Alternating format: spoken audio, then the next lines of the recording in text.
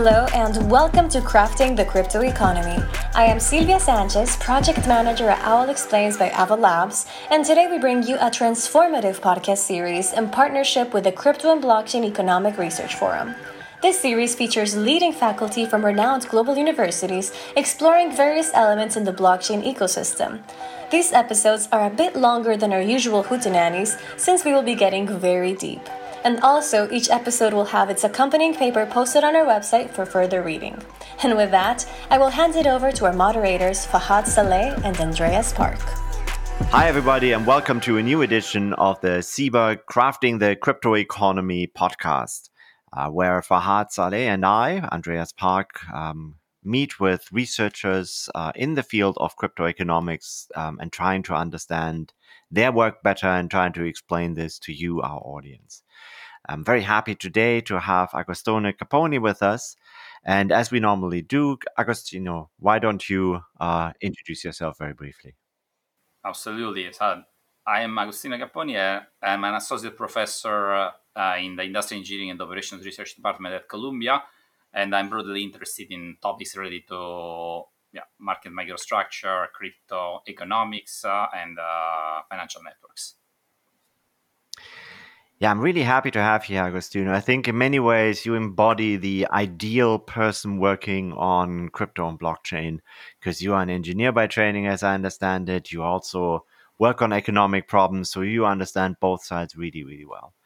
Now, what we want to talk today about is some concept which is referred to as just-in-time liquidity and decentralized exchanges. Now, we've had already one of our podcasts on decentralized exchanges, but just in case, to make sure that our audience understands what is going on and what actually decentralized exchanges, maybe in just 2 or 3 sentences, can you explain a DEX to us? Yeah, absolutely. So basically, decentralized exchange is a type of financial innovation that aims at providing liquidity in a decentralized fashion. So what decentralized fashion means is that the market makers in this space, who are also called liquidity providers, will deposit liquidity, typically in the form of tokens, into a pool. And this pool is shared among all these liquidity providers, and then it will be accessible to all traders who want to execute trades, typically in the form of swapping one token for the other. And the underlying technology which makes this work is typically blockchain technology, where you can submit orders of depositing liquidity, so somewhat the equivalent of a limit order in a limit order book, or market orders, which are essentially orders to extract liquidity in the pool submitted by traders.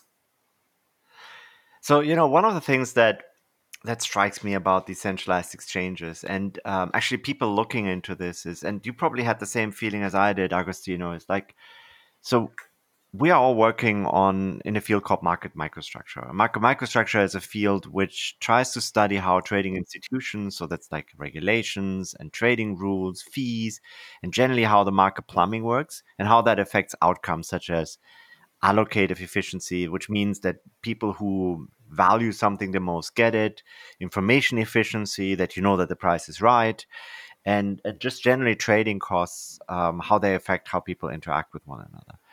And the one thing that strikes me about decentralized exchanges is that literally anybody who looks at it first goes, this is nuts, right? I mean, you have a computer which runs a simple piece of code and tries to simulate a market. And at the same time, then anybody who looks at this more carefully thinks, wow, this is actually really clever. People come up with some really clever ideas here. Now, what we also see is that this market and the technology behind it and the concepts actually are evolving. So, it started, I'm just going to brush over this very briefly, but I think in about 2020 in the summers when Uniswap went public with a relatively simple mechanism. A year later, we had Uniswap V3, the third version. The first one, in case nobody knows, it actually just means you could only trade the Uni token against Ether, as I understand it. And then Uniswap V3 had a completely different, not completely different, but had a very refined model. And now we see more and more iterations of this with more and more new ideas. And so sometimes it's a little hard for us to keep track of this. But I hope this podcast will be useful here. So we want to discuss a topic that is now introduced in decentralized exchanges, which is called just-in-time liquidity. Now, Agostino, can you maybe just outline for our audience what that really means? How would this work? Yeah, absolutely. So let me first start with the traditional way of providing liquidity in this decentralized exchange, which is essentially, as I mentioned before, you deposit tokens into a pool, and then you have an algorithm, as you mentioned, Andreas, which is also referred to as the smart contract, which will take care of determining the prices, like at what price you trade one token for the other. Typically, these market makers deposit liquidity in the pool and then they observe other investors trading. So, in a way, the traditional form of market making is rather passive. Like the trading, prices change only after a trade, and liquidity providers are typically leaving the tokens in the pool for some time. Now, a new, Let me interject there yeah, for a second, because I think this is actually one of the really cool features, especially about the simple ones, is that, you know, people like you and I can become liquidity providers, right? So you deposit your assets, and provided it's done in the right way, this should be something how you can actually earn extra income. So it's very different how we think of normal markets, where there is like a sophisticated market makers, and certainly differently than equity markets, where there is, these high frequency trading bots from Virtue and Citadel, ready to trade most of the time, right? So sorry to interrupt you there, but I thought I'm just going to interject this because I think the audience need to appreciate that too. yeah, it's a great point. I think exactly. As you said, liquidity providers can be and are typically unsophisticated entities who just profit from the fees that they make when investors trade. Because investors who trade assets deposited in the pool have to pay fee, and this fee accrues to the liquidity providers. Or even better, it's shared among all those who have provided liquidity in the pool. Now, just in time liquidity is somewhat a new form of market making, which somehow changed the paradigm from passive liquidity provision to more active liquidity provision. Now, before I discuss what it means in the context of decentralized exchange, I think I would like to give some somewhat historical description of just in time. I think this concept, I learned this concept when I was actually a student at the University of Rome. Long time ago, I was taking a class on operations research there, and my professor mentioned, okay, there are different methods of production or managing inventory. One is the traditional method where you order the quantities you need in order to produce cars or to produce or to manufacture any good. The other method is called just in time, which is essentially an inventory management method where goods are received from suppliers only when they are needed. So it might sound like very difficult to implement such a method, right? Because it means that you really only want to have, let's say, wheels and tires to assemble into a car precisely at the right time of the sequence. You don't want to have too many wheels, too many tires in the inventory, but you just want to have them when you need to manufacture the car. So it requires a lot of coordination among suppliers, and producers. Like you need to supply the good exactly at the right time. If something happens, if there is disruption, of course, this method would miserably fail. But on the other hand, I think, as you can imagine, and we also see in finance, like this method is basically designed to reduce the inventory holding costs because you really have very, very limited inventory, and you also have really you increase the inventory turnover. So it's a practice that was started in Japan. I think the Japanese came up with the business philosophy for the first time, and the idea was to improve operations, like from the assembly line workers to the CEO. So they wanted to make everything extremely smooth and efficient. Now, I think the concept of just-in-time liquidity. So Yeah. can I just ask for 1 second, just out of curiosity, since you bring it up, right? So is the main challenge here is it merely an organizational conceptual one, or is there also an economic question here, such as increased transportation costs, for instance? Is that because imagine, I don't know. I mean, maybe this is a stupid example. Let me just say it, right? So, I can either shop at Costco and buy huge quantities, which I store at home, or I can go every day and go to the store and pick up the stuff that I need. And the concept, the difference is, I buy stuff at Costco in bulk and I keep it, but then it's hanging around in my pantry for a while. Whereas if I have to go to the store every day, this is taxing on my time. Is that actually the main trade-off, or is this really just something that is that the question that we're after here? I think, Andreas, this is definitely. I mean, there is this concern, this trade-off that you incur between, of course, transportation costs because you need to transport the good more times, like instead of piling it up on your inventory. I think in the case of production system is definitely a concern. In the case of financial markets, somewhat this becomes also a concern, but somewhat I mean, at least based on the analysis that I've done, it seems to be a more limited concern compared to physical goods. Yeah, let me move to how do we apply this concept in finance, right? Or what does it mean in terms of finance and exchanges? So the idea basically is we think about decentralized exchanges. We so far we are used to liquidity providers who are these unsophisticated investors who decide to deposit assets in the pools, again in the form of tokens. Now, with just-in-time liquidity, this liquidity is not provided at the very beginning, at inception, and then stay in the pool, but rather it's provided on the fly. Augustine, can I just briefly interject? Because you went from talking about like sort of the physical goods context, and I thought you were going to talk a little bit sort of in the maybe the pure finance context, almost traditional finance, but you've already kind of jumped into decentralized finance. And so here I had kind of a question though, because as you were explaining the physical asset case, I was thinking, well, so in that case, if I understood correctly, the producer has already identified the supplier, right? So it's like I would like this input good as soon as possible or something like that. But in the DeFi context, right? It's I want to trade. I'm not specifically asking any particular person to provide me the liquidity, right? So right. I think in the traditional physical context, I agree. You have to establish a relation with your suppliers, and in fact, you tend to rely on the same set of suppliers, those who are delivering on time, right? Because if they don't deliver on time, you might have delays, and therefore your production can even fail.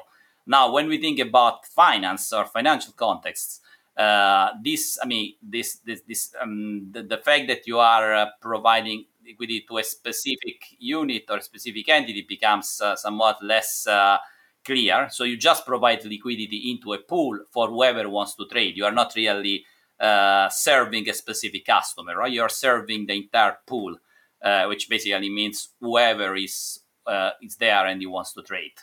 So it's not really a one-to-one map like in the traditional physical good, where companies like Japanese company, for example, they have established a relation with suppliers, and each company has a different relation with their own suppliers. Here, like we think about the suppliers to be like a pool of service providers, and then we think of the traders as being those who consume this liquidity, and it's not really a one-to-one relation.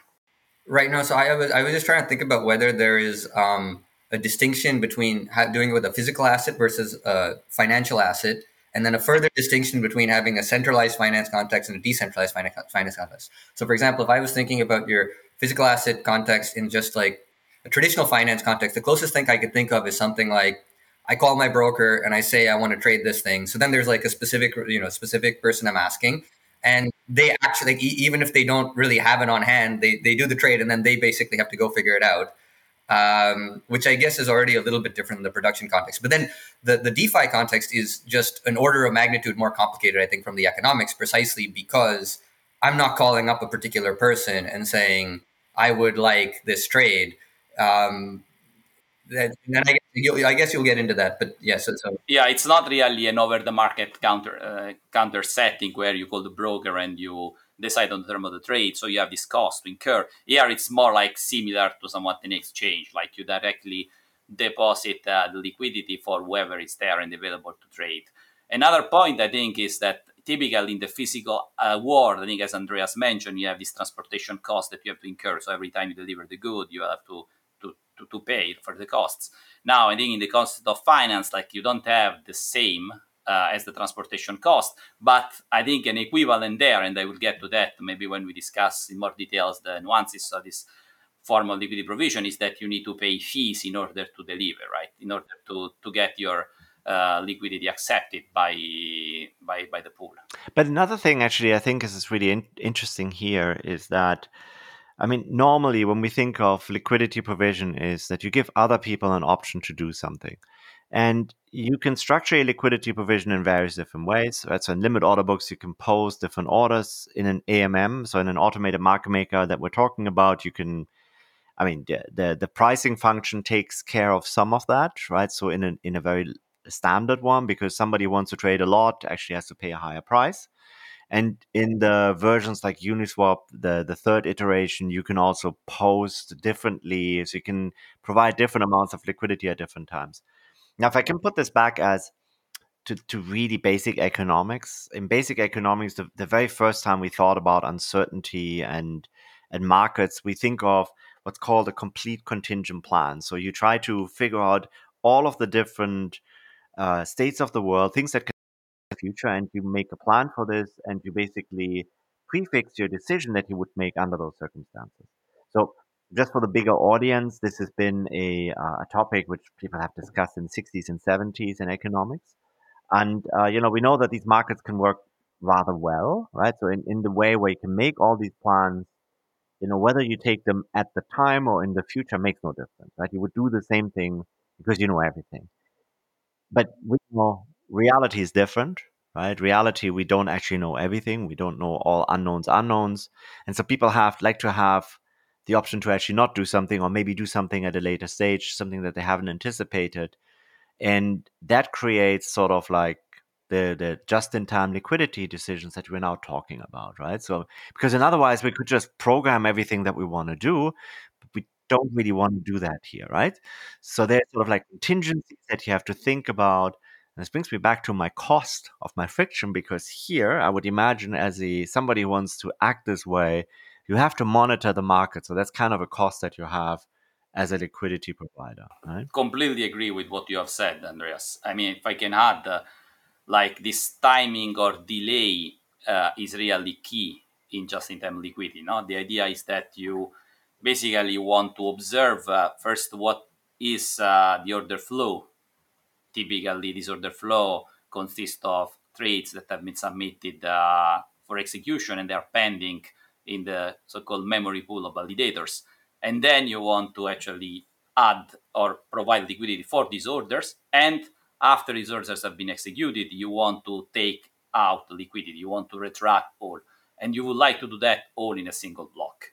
So that's basically the basic idea. No? And the timing is important because in a way, you can think of these just-in-time liquidity providers to have the so-called last mover advantage. Now, we always think about the first mover advantage in finance or economics, but in this case, I think it's the other way around. Now, you can observe what is available, and then you can decide whether or not you want to provide liquidity or not.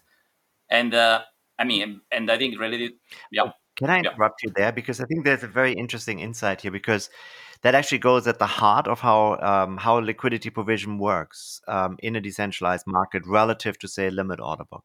Because you just mentioned the last mover advantage, right? So now, I think for our audience, it's important to understand, if you post, for instance, at the same price in a limit order book, you would still be last to trade because of time priority, right? Whereas in a AMM, there is no time priority as such.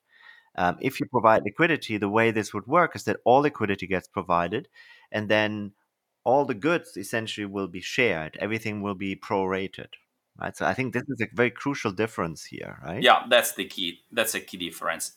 Absolutely. I mean, I think another point to make is that in a way, like this, if you think about traditional exchange, they operate in continuous time, and there the latency is the key problem. No? It's a first come first serve principle. But here instead, transactions are settled discretely, like at discrete point in times. You decide which transactions to include in the blocks.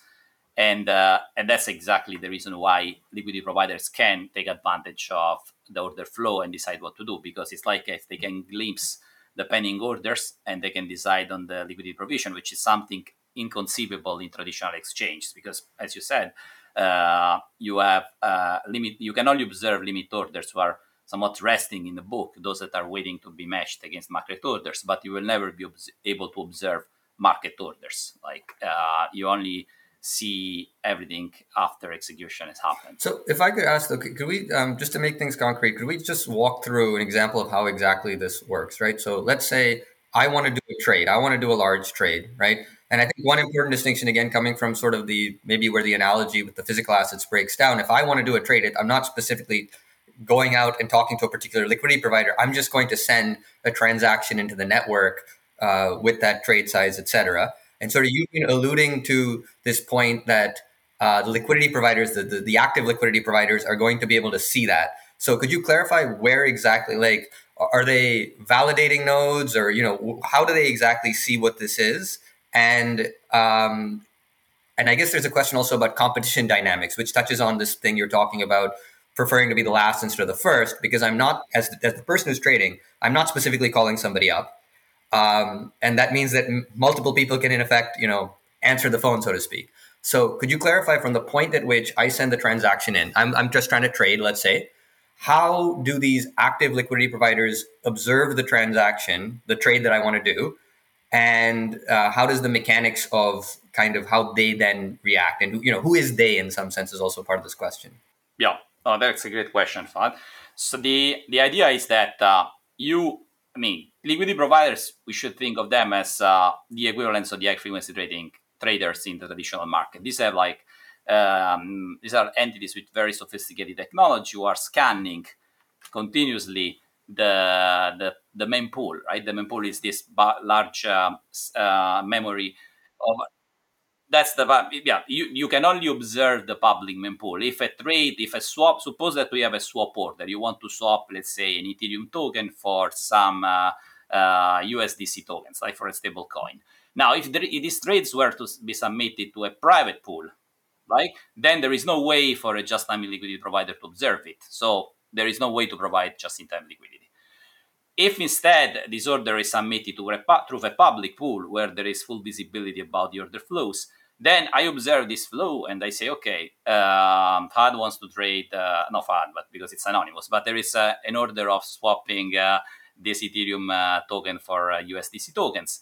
Then the first question that I would ask myself is, okay, is this going to be an informed order or an uninformed order? Like, is this large swap going to be, has been submitted by some trader who has information about prices, and therefore he wants to trade because he knows that the price will go up, and therefore he wants to take advantage of the current misalignment, the current lack of information revelation, and therefore trade at a lower price or not. So I need to first to detect whether or not this order is informed or not.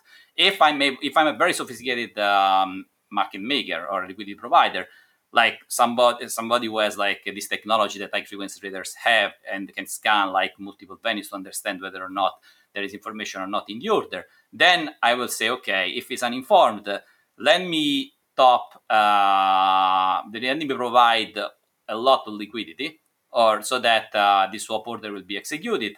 And what is my benefit? My benefit is that I will gain from the fees, right? Because there is a large swap order that wants to be executed. As a result, I will gain large amount of fees from this execution. So, but just to clarify, the benefit of, just if I can step in here, the benefit of providing a large amount of liquidity, is that so that I will be a larger pro rata share of the liquidity, and so that I get a higher share of the fees?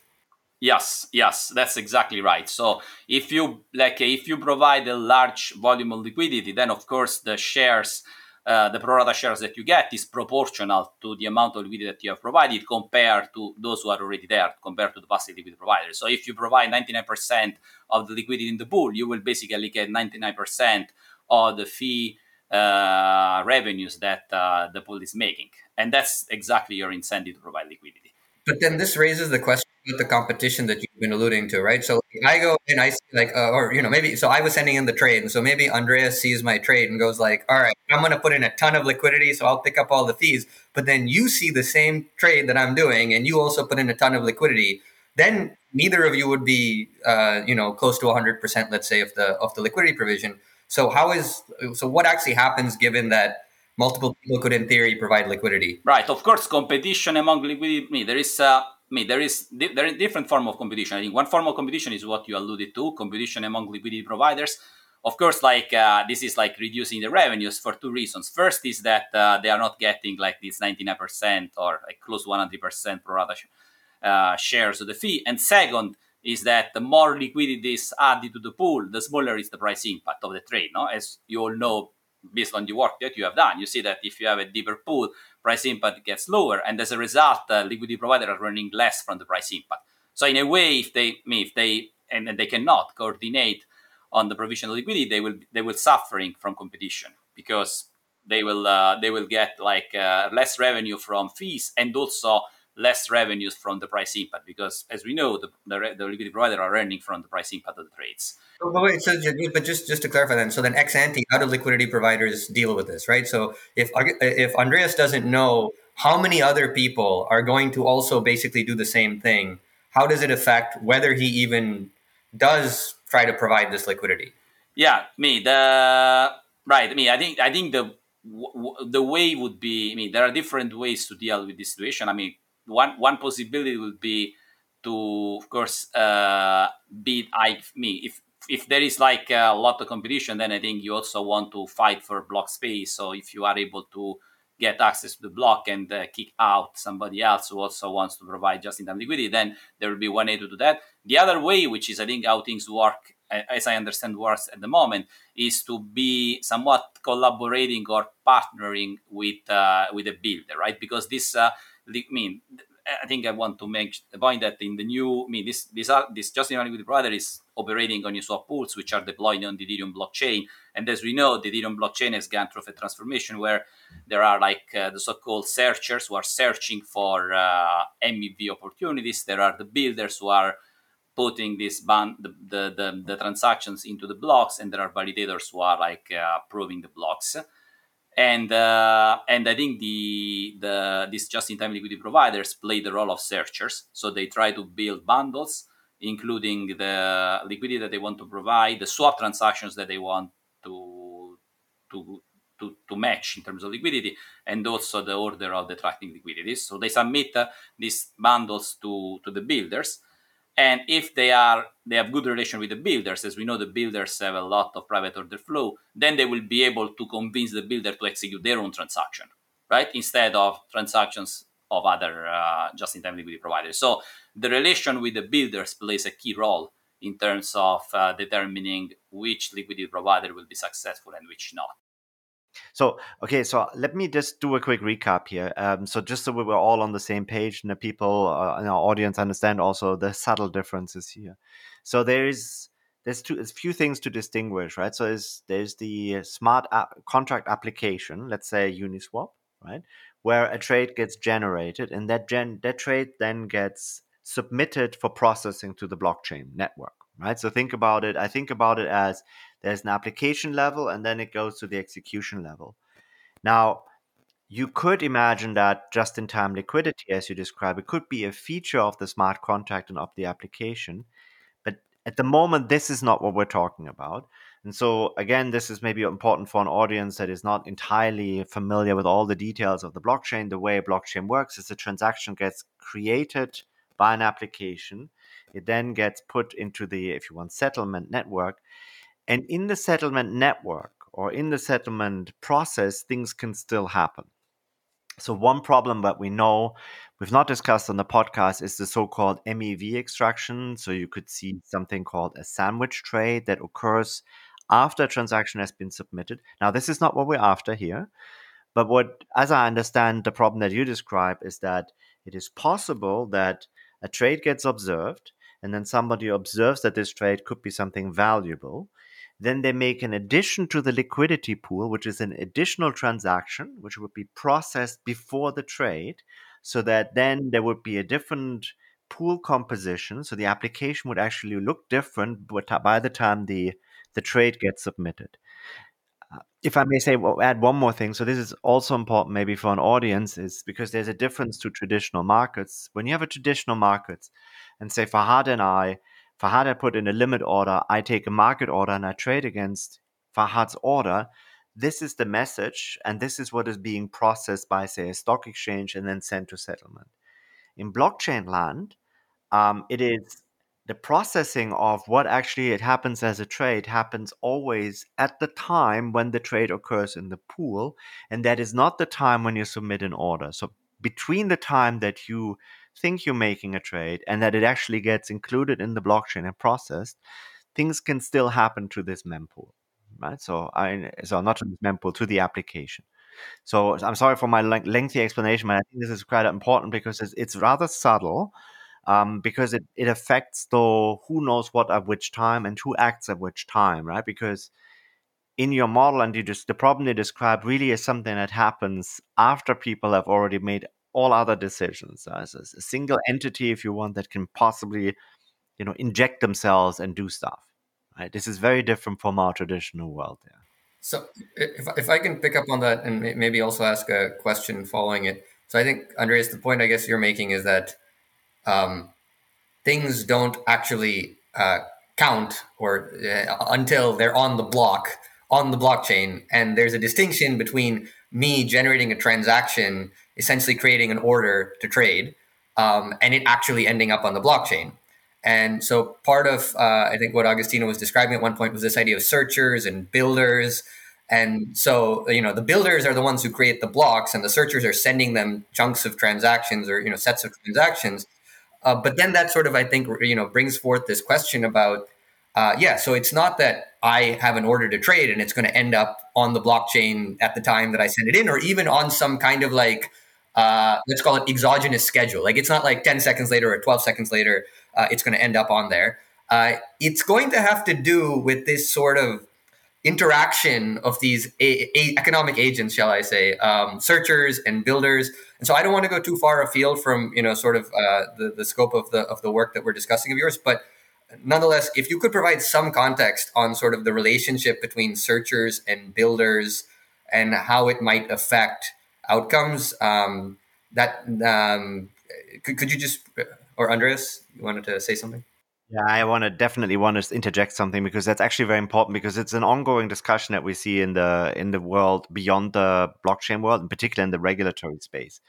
And this is the following: there's a certain theme where people say same role, same obligation. So, say for instance, a decentralized exchange should be treated like an exchange-less brokerage because it does exactly the same.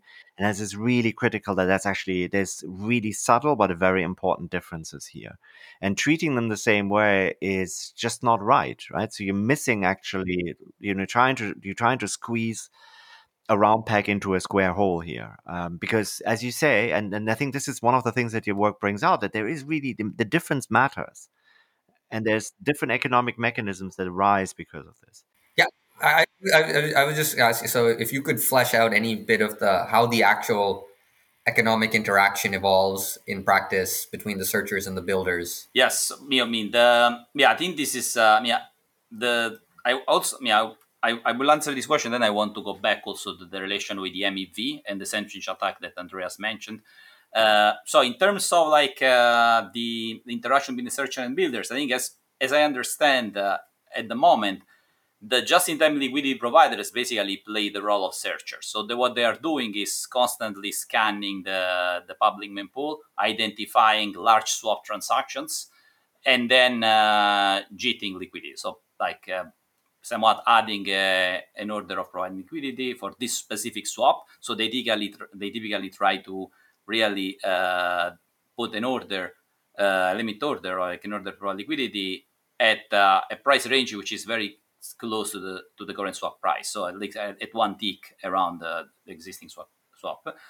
And then, of course, they immediately sandwich this swap by providing an opposite order of detracting this liquidity. Then the idea is that they compete with other searchers for adding this swap into their own bundles, because of course other searchers will also want to take these swap transactions, perhaps want to front run this transaction, right? Or they want to maybe do a sandwich attack, or they might want to even like put in their own. They might even want to match it in terms of liquidity. They want to maybe beat liquidity. Just in time liquidity providers themselves.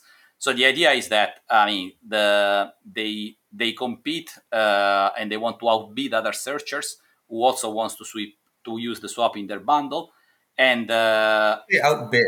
So when you say outbid, you're talking about outbid. I'm talking about the bids that they are they mean in order to get their transactions into the block, they have to pay the builders, right? And they have to pay a fee to the builder. So when they say outbid, I mean competing with other searchers in terms of bidding the fees and making sure that their fee is sufficiently large so that the builders will take their own bundles and add it into the block. And of course, like in a world of perfect information, let's say that we are on a public pool, and with rational players, I mean, we expect this to happen only if a G transaction is more profitable than all the other possible MEV bundles that are using the same swap, right? If you are really profiting a lot from jitting a swap, then and you're profiting more than other searchers who are also trying to construct bundles using the swap transaction, then you will be the one who will succeed, right? Otherwise, you will fail because, for example, if there is another MEV searcher who wants to execute a sandwich attack, and his sandwich transaction is more profitable than the fees that you would earn from your just-in-time liquidity transaction, then you will not be willing to outbid him, and as a result, you will not be successfully being jitting this transaction. Jitting, I mean, just-in-time liquidity providing. So how sort of, I guess, how efficient is this bidding process in the sense that do the gains either from the jitting or if it happens to be a sandwich attack, do the gains tend to go then to the builders or? There is the usual process of transferring fees to the builder. Like you in the end, the profits of the transactions are partly shared with the builders because in order you are willing to bid. So I mean it more from like an empirical perspective, like in practice, how, because in theory you can write it in a way that. Yeah, no, I agree. I mean, empirically, we haven't checked how much of I haven't computed how much of the fees that are being paid by the searcher to the builders, what portion of this fee is accruing to them, and how does it compare with the value of the transaction. But I presume that it's probably a large. I mean, they are definitely profiting, but they are sharing a substantial part of their profits with the builders. But I don't have the exact number. We haven't looked. This is a great point. I think we should definitely check. I mean, if I make an analogy with the MEV, where most of the profits are accruing to the builders, right? Then I presume that the same should hold true for just-in-time liquidity provider. I don't see any difference in terms of the economic mechanism which is leading to a transfer or wealth transfer of fees from searchers to builders, like similar to MEV. Like when you search for MEV transactions, then you're willing to bid up to the value of the transactions. As a result, the fee that you pay is a very significant portion of the gains that you would have made from this sandwich transaction. But we just didn't check that yet. I have a bit of, I guess, an odd question, which is that are there cases where we see sandwich attacks in concert with jitting? Because it occurs to me that you get fees from the guy doing the sandwich attack too. Yeah.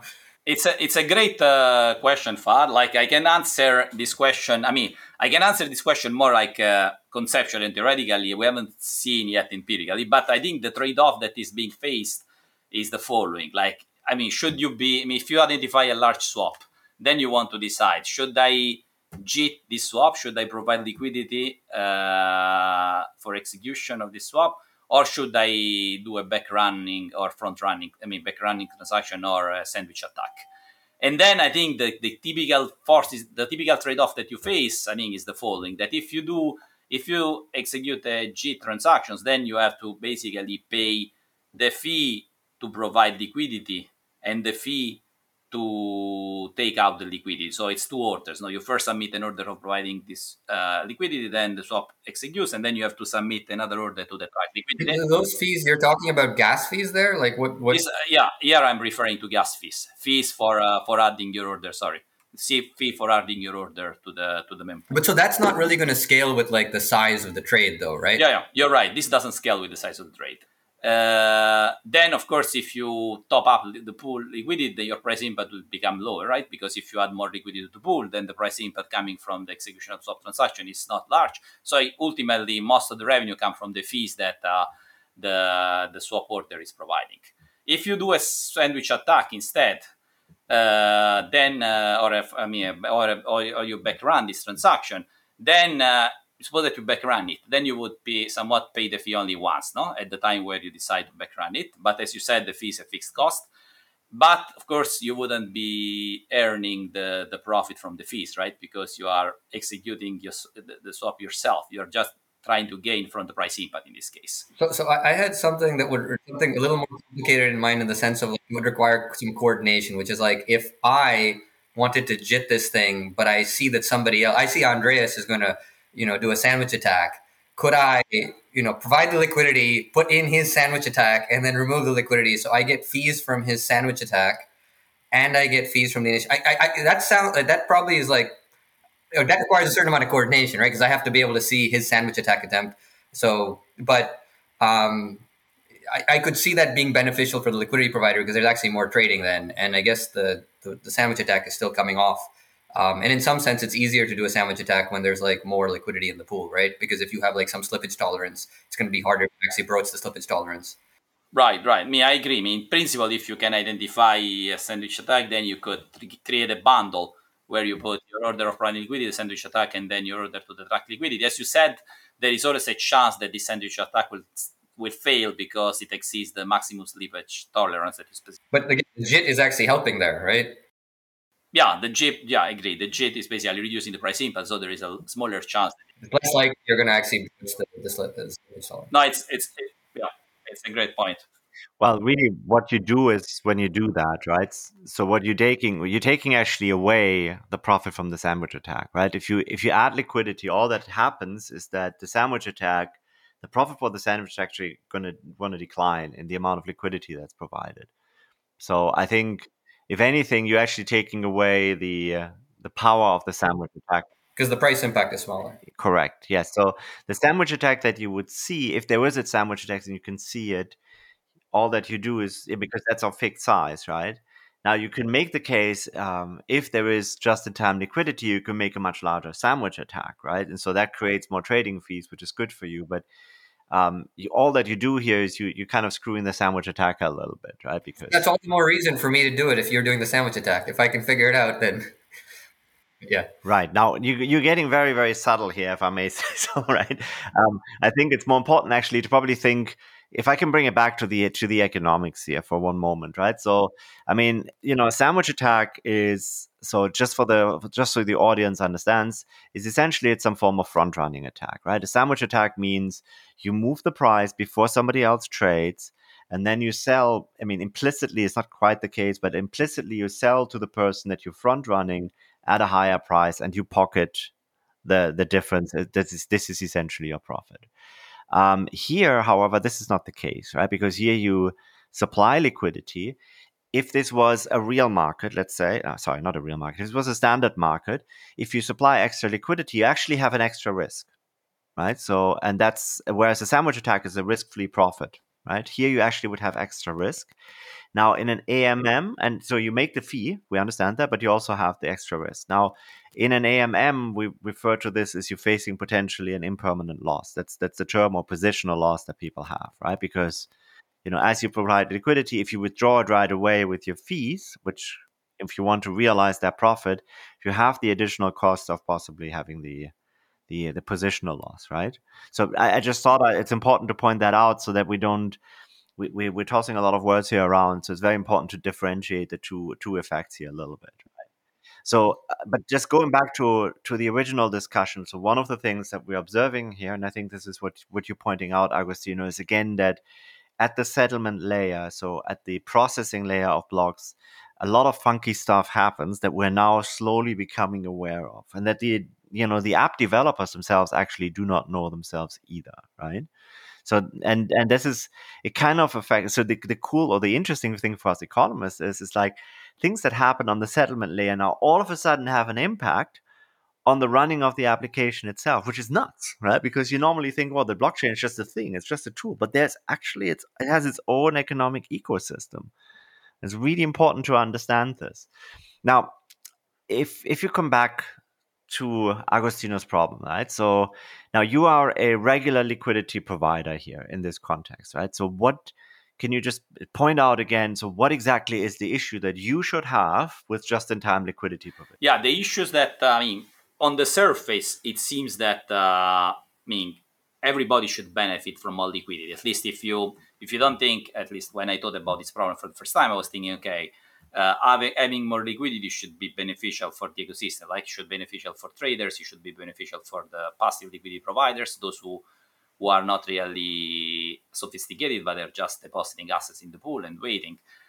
And it should be beneficial for those who are topping up the liquidity in the pool. But then I think if you think a bit more carefully on the problem, you could see that that there are some costs that needs to be taken into account in this mechanism.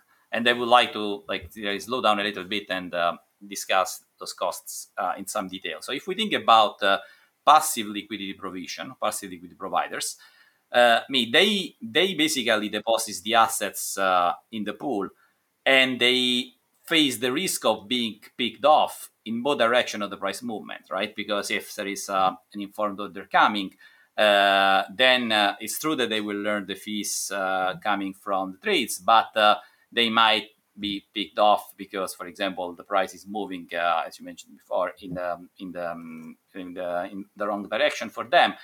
And there is nothing they can do. I think we have one other paper that shows exactly this point, that even if they would like to take the liquidity out of the pool, they will not be able to do that because they will never be able to compete with those arbitrageurs who are trying to exploit this price misalignment. So this is basically the problem faced by the passive liquidity provider. They are at the mercy of the market, and they face potential losses from informed traders. Now, on the other end, the just-in-time liquidity providers, they have the so-called last mover advantage, right? They really can opt out of unfavorable trades. If they see that the trade is informed, they might decide not to provide liquidity against this trade.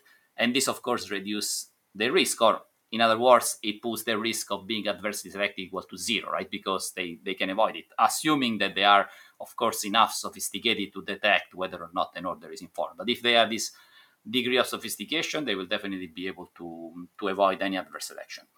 Now, the issue is that if the just-in-time liquidity starts dominating in terms of providing, let's say, 98% of the liquidity in the pool compared to the passive liquidity providers, then they can potentially earn mostly the transaction fees from uninformed traders that passive liquidity providers were depending on. So all of a sudden, the just-in-time liquidity providers will basically crowd out the passive liquidity providers, because the pro rata fees earned by the passive liquidity providers are now being taken by the just-in-time liquidity providers, right?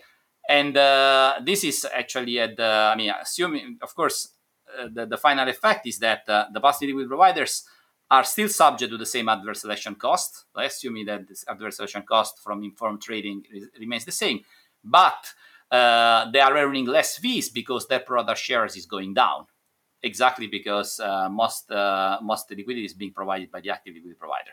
And this is really the key, the key point that we have, the key trade-off that we highlight in the paper, that it really everything depends really on what is the elasticity of the order flow with respect to the depth of the liquidity pool. So if more liquidity deposited in the pool leads to more uninformed orders being submitted, then it means that the volume is going up, the trading volume is going up, and as a result, even if the pro rata share of fees earned by the passive liquidity providers is going down, still the volume is large enough that in the aggregate they are better off, right? They are getting maybe 1%, but of a bigger pie, compared to 1% of the same pie, which would be the case, for example, if the elasticity of the order flow with respect to the liquidity pool is small. So if, like, you top liquidity in the pool, you add more liquidity to the pool, but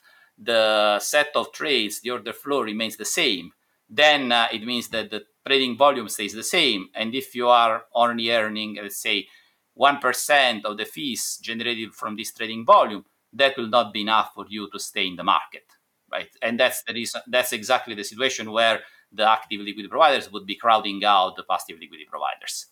Right, right. So if we abstract from the competition at all and just think of like a single active liquidity provider, what is the constraint to not providing more than essentially infinite amounts of liquidity. Because what I'm getting at is, like you were talking about, 1% of the fees for a passive liquidity provider is higher when there's more trading potentially than, a higher percentage for less trading.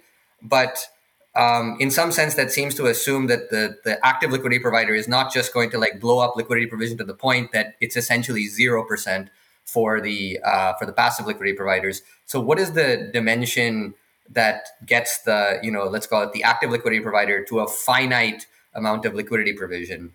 Right. I think in our model it would be the budget constraint that they have. Like they have a limited amount of resources available, so they cannot like provide an infinite amount of liquidity. In practice, you also have that there is always some probability that you have not detected that this order flow is informed. So if, for example, the order flow happens to be informed and you provide an infinite amount of liquidity, your adverse selection cost will be infinite, right? So then it depends really on the quality of your monitoring technology. But if you are sure that this order is uninformed, then of course you want to crowd out. Actually, you want to crowd out the liquidity provider, but you need to be careful to one thing here, which I think is basically the problem, even if you would have an infinite budget. That if you crowd out the passive liquidity providers, so that means that there is no liquidity to start with in the pool, then you cannot really top up the liquidity because no investor will come and trade if there is very limited liquidity in the pool, or if there is zero liquidity in the pool, you have no idea about the prices, and you get me. Suppose that you have a tiny amount of liquidity, then you are still like shooting a foot in the dark, right? You don't know at what price you will execute because liquidity is too shallow. So I want to set that last point aside for a moment because I want to ask a clarifying question though on the point about, like, in practice, is it that liquidity providers, these active liquidity providers who are jitting, is it that they're using their own wealth to come up with the capital that they use, or are they able to borrow and do things like that? Where does They are allowed to borrow, like they could get a flash loans, for example, and just use it to buy tokens and provide this liquidity. And then at the time where they track this liquidity, they could return the flash loan, right? This happens within the same block, so you can definitely do that in the same way you do a sandwich attack, right? You typically you use a flash loans to get the tokens that you need for execution, and then you return them within the same block. So this can be done exactly in the same way for just-in-time liquidity providers. The only reason why you don't want to do that is precisely because just-in-time liquidity provider only exists if there are passive liquidity providers. So if there is no liquidity in the pool, there is no way to add additional liquidity. So you cannot go from zero to infinity, right? You have to have some basic amount of liquidity, and you don't want passive liquidity providers to disappear, which would be the case, of course, if you get 99.99% of the shares. But that doesn't mean there isn't a unilateral deviation, right? Like, so for example, given that passive liquidity providers are providing a certain amount of liquidity, I think about my incentive problem. But anyway, I think Andreas wanted to jump in here. Yeah, so first, I actually want to make a point here, which again to bring this back to traditional markets, because I think there's a very important and subtle difference here, right? So if we think of a high frequency trader who provides liquidity on an existing market, what they try to do is they try to be at the top of the book whenever it works for them, and then disappear whenever it's bad for them.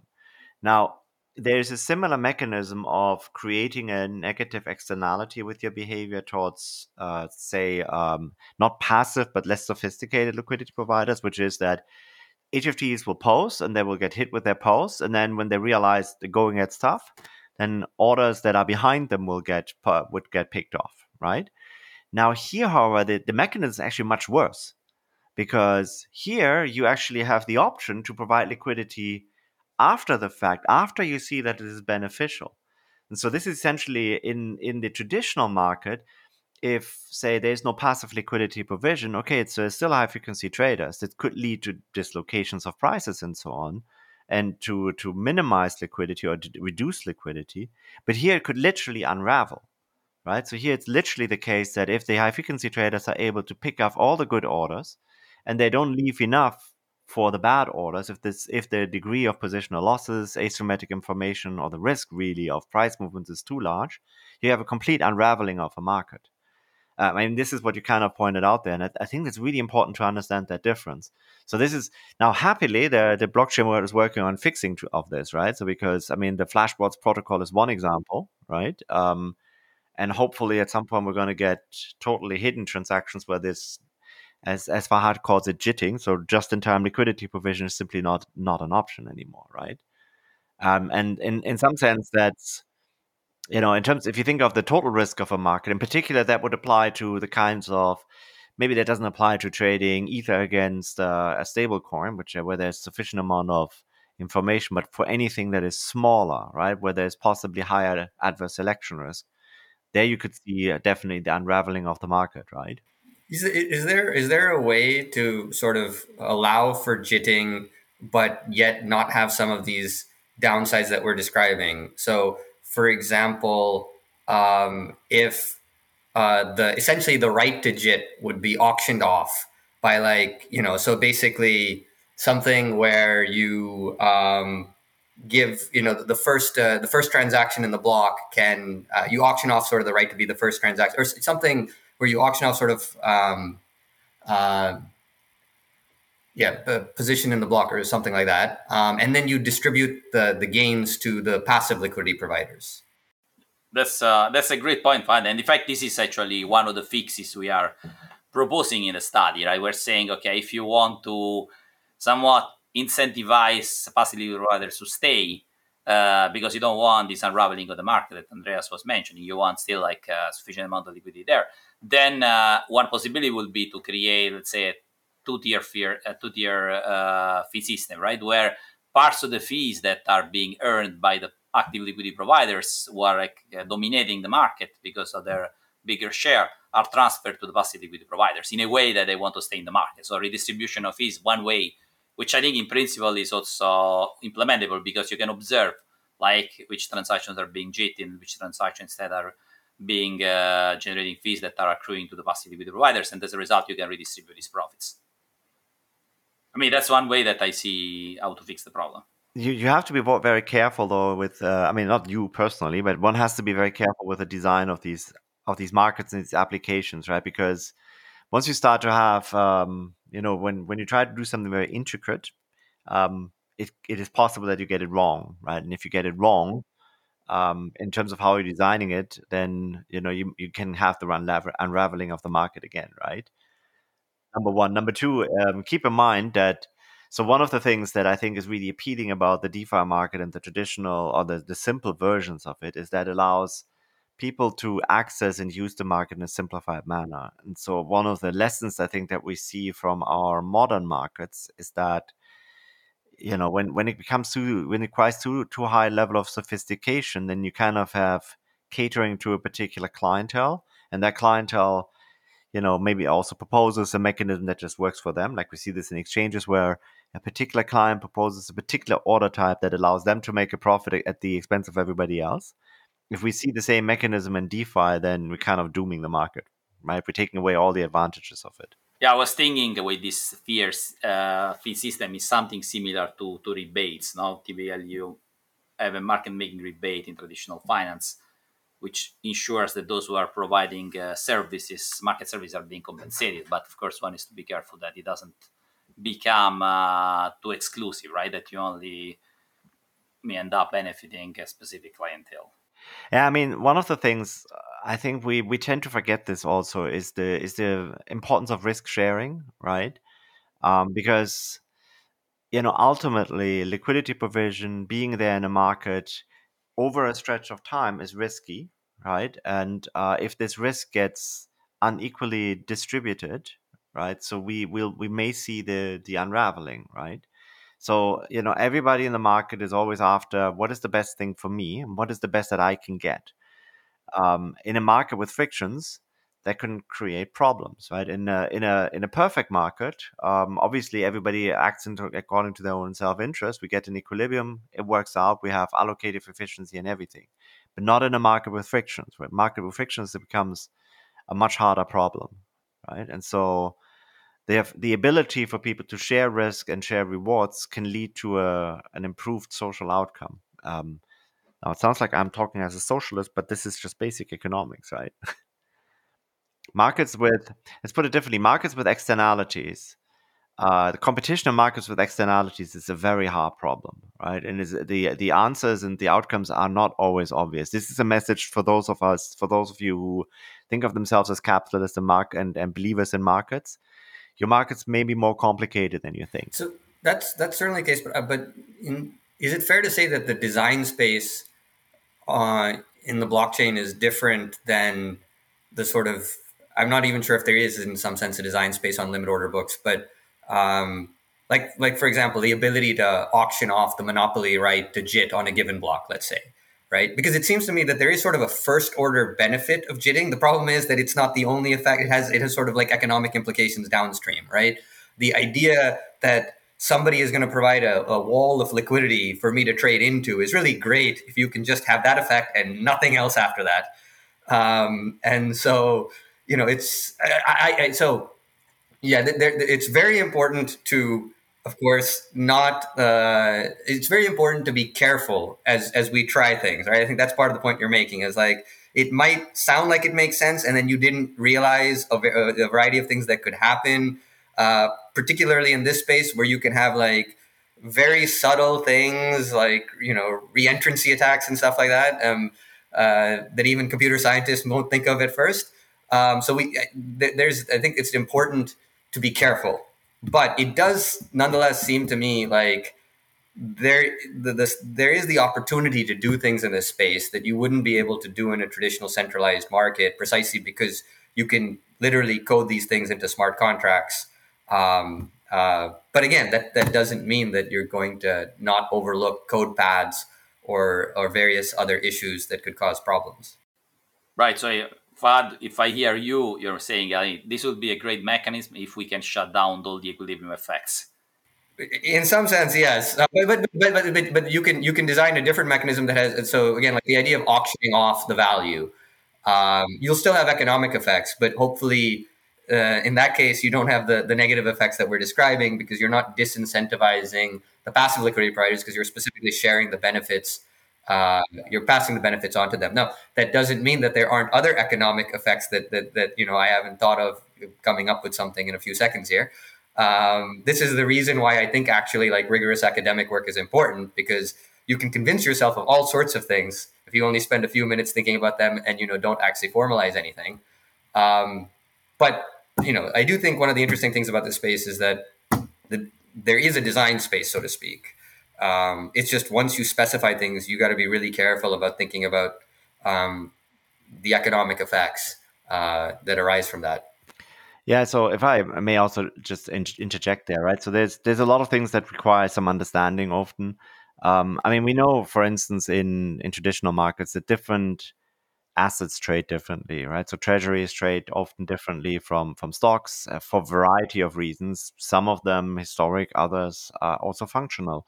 So, for instance, we had a discussion early on before the podcast started about this. So, as I understand it, in treasuries, for instance, there's mechanisms by which, when a trade occurs or when there's an indication of a trade occurring, there's a short period in which there is essentially an auction, which leads to what's referred to as size discovery. So for different sides of a trade can actually both contribute to an order, to an existing trade, so that potentially the total amount traded is much larger than what the original trade was for. Now, again, this requires a lot of sophistication of different market participants, which is warranted in treasuries, right? Because this is such a big market with very sophisticated players. Probably not so much for the market for any normal asset like stock or whatever, right? So, which is mostly traded by retail investors. And going back to your point about the design space, right? So there is room for also trying to come up with mechanisms, trading mechanisms that cater to the underlying security that is being traded in the market, which has a demand for that. Right? So not it's as it is. I don't think we have any result in theoretical economics which says XYZ is the ideal market structure. Right? We know that there's some will work better than others. So have Larry Glosson has written this insightful paper of the inevitability of the electronic linked order book, but obviously predicated on a particular set of features of a security. Right? We don't see limit order books for FX as much, right? Or at least not to the same degree, right? We see a lot of OTC trading in certain types of assets for obvious reasons often. So then, thinking about it again, like the extent to which, I mean, we've been talking sort of about just-in-time liquidity, and I would say is somewhat focusing maybe on some of the negatives of just-in-time liquidity, but I'm wondering empirically, um, do we have any sense of what the effects on passive liquidity provision has been of just-in-time liquidity, and whether it's differential across different types of pools? Because kind of I think to Andreas's point about like, the market structure that's ideal may differ depending on what exactly we're looking at. Yeah. So I will share some empirical findings that I made, that I've read about, and also I want to answer. Sorry if I try to answer this question theoretically first, and then I will discuss a little bit empirics. So you're saying, okay, when is it bad? No, when is just-in-time liquidity provision bad? I think what we really argue in the paper, and this is something that we should actually verify empirically. That's a great point. Is that for all token pairs where you don't see a lot of elasticity, in the sense that if you have more liquidity, the order flow doesn't increase much. It increases maybe sublinearly, or it stays constant. For all those pairs, then just-in-time liquidity provision is bad. Because again, the volume is not going up, but the pro rata share of the fees accruing to the active liquidity providers is larger, and as a result, the passive liquidity providers are losing. And this, I presume, I think this is probably the case for many altcoins, no? Tokens pairs which are very volatile. Whereas if you think about pairs which are like more stable, in my view, these are also the type of pools, let's say USDC versus USDT, or USDC maybe versus ETH. These are also the pools where more liquidity actually causes a substantial increase in order flow. And this is exactly when just-in-time liquidity provision is actually benefiting the passive liquidity providers.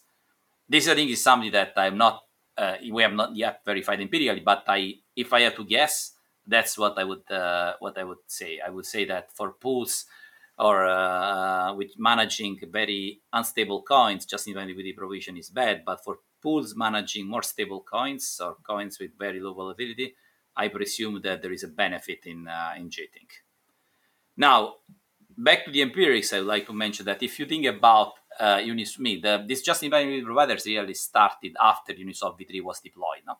And if we look at from the deployment of Uniswap v3, which I think happened sometime in May 2021, till July 2022, I was reading that there have been basically over 95% of liquidity provision. JITing liquidity provision was just provided by a single account. And in total, there are less than 20 addresses which have tried to supply liquidity.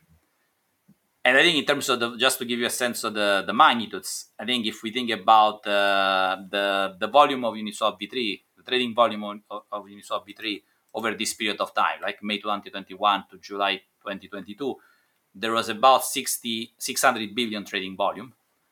And the provision of liquidity by JIT providers was about $2 billion. So basically roughly 2 billion out of 600 billion is basically about 0.3%. So 0.3% of liquidity that has been provided for Uniswap v3 was coming from just-in-time liquidity providers. So that means that most of it was not coming from them. This of course are data which refers to the period 2021 to July 2022. I think one would have to look at what happened after that, whether or not it went up or down. And I'm thinking whether this could be related to the question that maybe the market design at the moment is not great, and as a result, there is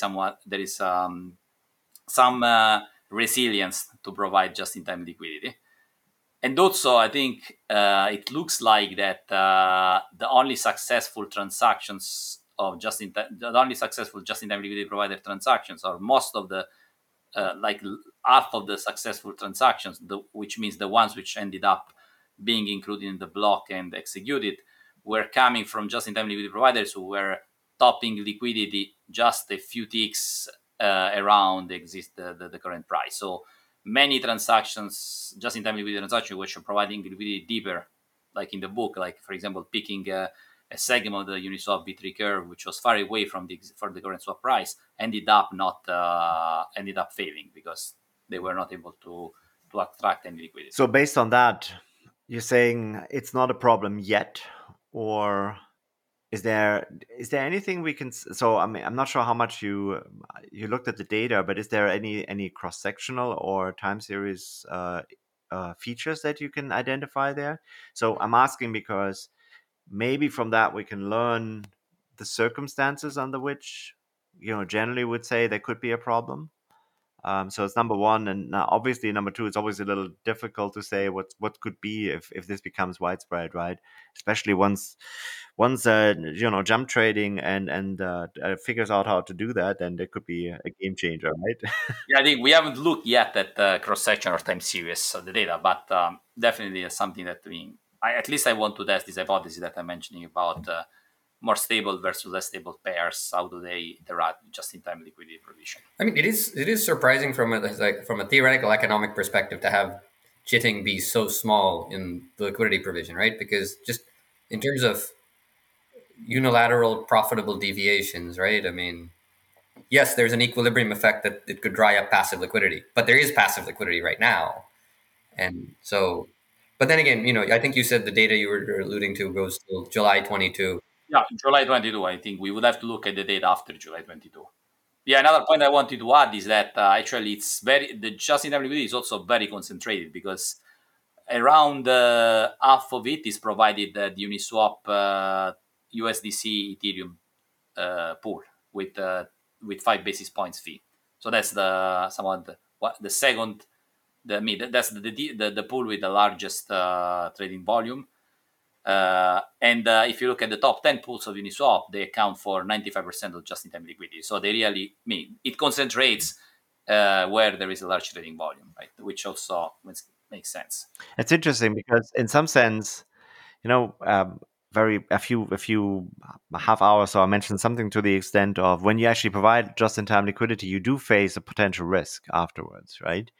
And so what you just described seems to be you really do this only at the pools where the risk is low. The advantage of that being also that the externality, the possible information externality that you provide is not that large on others potentially, right? Because that's really kind of the concern that we have with these markets, right? So there's the high volatility cases, the case of asymmetric information. This is where you jump in, right? So that's kind of interesting, actually, right? Yeah, it's true. Because for this deeper pool, there is also, to some extent, less asymmetric information. It's like they are closer, let's say, to the treasury rather than to the equity markets, no?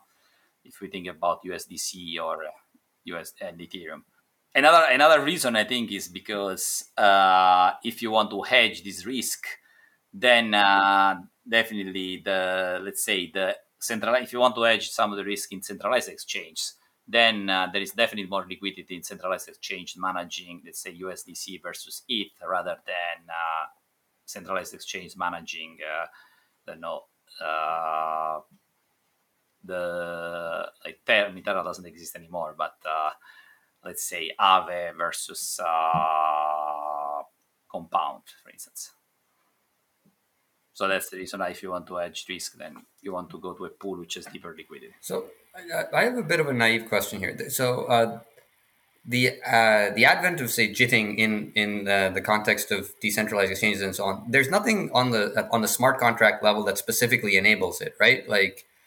So it's not like there was an upgrade or something like that, and then people started doing this, right? So first of all, is that correct? And if so, um, I guess how aware are market participants of the ability to do this? Because it does. I hadn't heard about this very much, I guess, a year ago even. And usually when that happens, it's because there's actually some kind of difference in the functionality that facilitates something from happening. But it doesn't. I don't think that's the case here.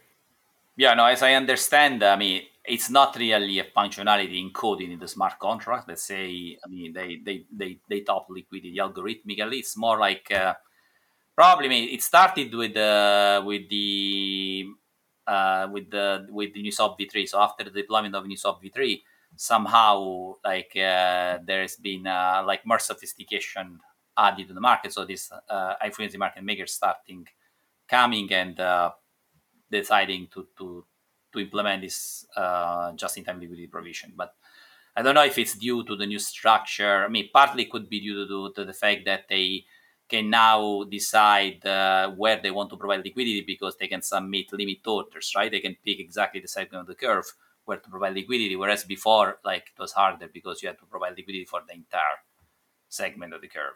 So I don't know if that's really the triggering cause, but I mean, as far as I know, I don't think there is any algorithmic encoding of just-in-time liquidity in the smart contracts. Is it related at all to sort of the ecosystem of searchers and builders further developing? Because it does seem to me like there's this coordination aspect, right? In principle, the moment Uniswap v3 was live and you have a particular liquidity pool that's launched, let's say the 5 basis point USDC, I can deploy I can do an add operation and deploy an insane amount of liquidity and pull it back through a remove operation. But I guess it's not really, I take on more risk if I'm really just doing it in that way versus the way that we were describing with searchers, putting together the exact sequence they want and giving them to builders, which I guess requires a certain amount of coordination. And in some sense, I guess that might say that if that's true, and of course I'm just theorizing in the air here, so I'm not saying it is true, but if it is the case, then I guess it's possible we'll see more jitting as, these relationships, let's say, among searchers and builders and so on, develop. Yeah, exactly. I think you're raising a great point, Fad, because I mean the numbers I quoted refers to the period before there was this division between builder, searcher, and validator. So it's possible that after the merge, where there is more integration between searchers and builders, searchers are just-in-time liquidity providers too. Then we should. I mean, I expect to see more just-in-time liquidity provision there. I think that's something that we would need to check in the data. And so you alluded to, I think you briefly touched on potential ways to mitigate the, let's say, negative economic effects of just-in-time liquidity. Can you say more about that in terms of one, what you would suggest as a researcher, and two, if you're aware of anything that, for example, Uniswap or some other of these decentralized exchanges are actually thinking of doing? Yeah. So I mean, I think what I know, I mean, what we are trying to argue in the paper is like designing a mechanism similar to this two-tier fee structure where you try to redistribute some of the profits to the passive liquidity providers. Again, exploiting ideas similar to what happens in market making when there are rebates. In terms of what the Uniswap and other pools are doing to prevent this effect from happening, I'm not aware of any existing mechanism that they are exploiting. So I think it's still, they are gliding that. I mean, I don't think they also glided the problem that we are studying in this paper, right? I think their focus has been more in terms of like when you should do a G transaction versus when you should do an MEV transaction, and when is one more profitable than the other. Yeah, I'm just going to say this. So if I would be taking a more plain vanilla approach, right? So because these effects happen on at different parts of the tech stack, if you want, in my mind, if just-in-time liquidity would be something desirable for a smart contract for DEX, then they should be designing it and not leave it to the settlement structure. Likewise, the settlement structure shouldn't have a life of its own. I mean, that's something which I find this is actually a genuine threat to the whole blockchain ecospace, right? And if you think about the MEV extraction from arbitrage transaction, arbitrage is so critical for the workings of our markets. This should happen at the application level and not at the settlement level, because you kind of create an unequal playing field there. And so, if anything has to happen in this blockchain world, is really you have to have a proper separation of the two. Otherwise, because you basically create all of these unforeseen contingencies that could happen for an application that they have to look after. So in case, just bringing it back to a much higher level, if you look at the recent DeFi regulation proposal for MyEsco, one of the things that are in there is that they want to hold DeFi platforms accountable for MEV extraction or mitigating effects of it, right? That's literally in the proposal. Where you, of course, go like, how would I know even how to do this, right? How can I do this under all circumstances? Because you sometimes can't, right? So this is really a problem at the protocol level that needs to be solved. So, in other words, Andreas, you are envisioning a smart contract which also implements the just-in-time liquidity provision. That's correct. Yeah. So I envision two things. I envision if it is beneficial, if it's viewed as beneficial, then it should be something included in the smart contract. Correct. And I also envision that we move into a setting where, transactions actually have to be processed essentially without the transaction processor knowing anything about the transaction, right? I think people are working on this, but I think this has to happen sooner rather than later, because otherwise, so if you take a step back, right, we'll never see a widespread adoption of genuine finance applications in this space when you don't have a full understanding of what could happen to your life cycle of a trade. Because stuff can happen at the settlement layer. I mean, this the insanity of this. If you think about imagine you submit a trade to a stock exchange, right? And the stock exchange processes it, they have their time priority, but then the DTCC could decide they could actually, change something in the back office and change the price or the cost of your transaction. This is just nuts, right? This is nuts. Nobody would accept that. Exactly. You want more predictability on trades execution. That's right. You need absolute certainty actually of what happens in that layer. That's right. Yeah. Which is I think the problem here, right? There is a lot of uncertainty. Yeah, I mean, imagine you're a risk manager for an institution that wants to use this. The risk that you say is, I have no idea what's happening. How's that going to fly? Yeah, here I presume the risk you are highlighting is both on the side of the passive liquidity provider, but also on the side of the investor who is trading a large swap, right? Because you have no idea on what will be the price impact of your trade. Correct. Yeah. Well, I mean, you can for the investor side, if it works in your favor, that's a good thing, right? Yeah, and to some degree, as the trader, the aggressive trader, the one who submits the market order, you can protect yourself by limiting the price impact and the like, right? So, which is already what DeFi protocols have.